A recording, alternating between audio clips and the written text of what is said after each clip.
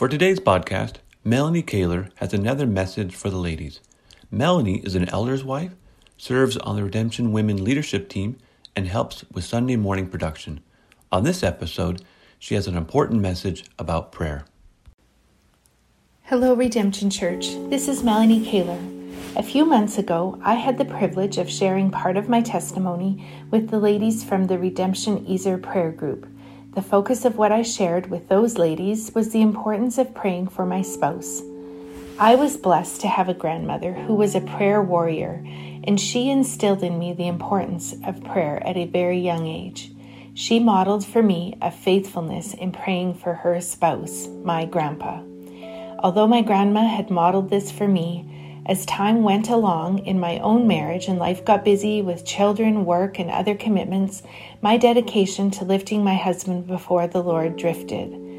At that particular time, Mike and I were really struggling in our relationship, and my focus was more on being at war with my husband than on being a prayer warrior for him.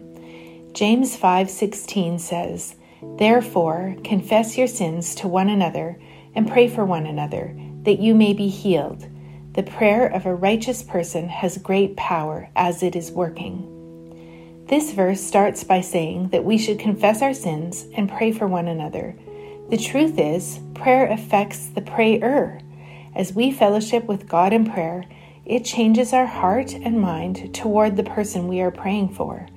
As we commune with God, He works in mysterious ways in our heart, mind, and soul to refine us and mold us to become more like His Son, Jesus. God impressed on me all those years ago the importance of daily praying for my husband, but He also impressed on me the importance of daily praying for my husband's wife, me. Like this verse in James says, I need to confess my sins and pray for my spouse so that God can heal me. This prayer is like holding up a mirror to myself. This honest self-reflection is the beginning of an honest and sincere prayer.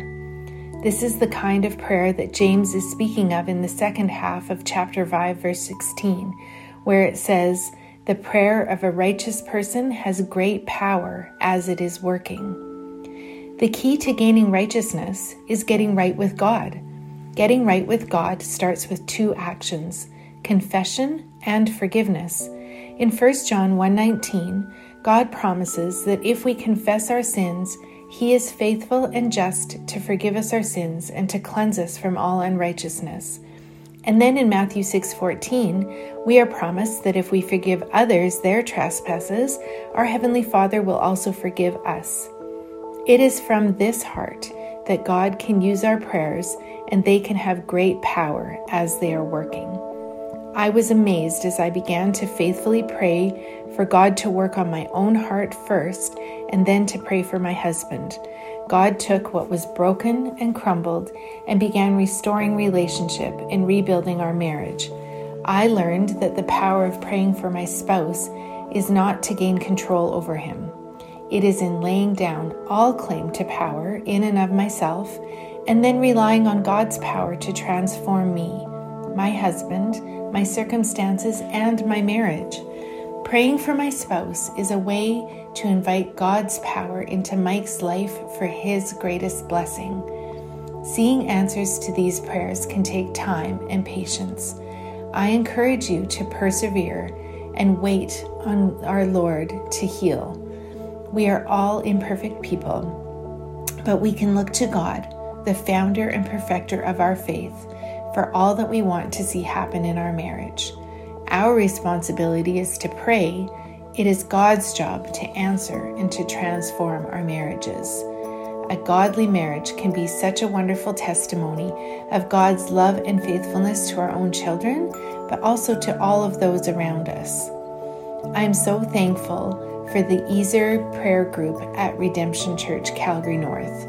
Genesis 2:18 reads, "And the Lord God said, It is not good that man should be alone.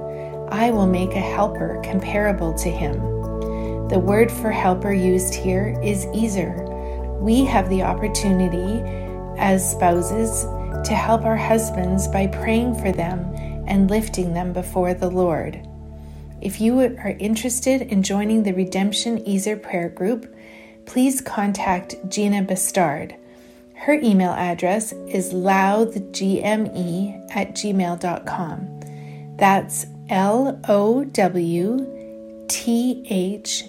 like George, M like Mary,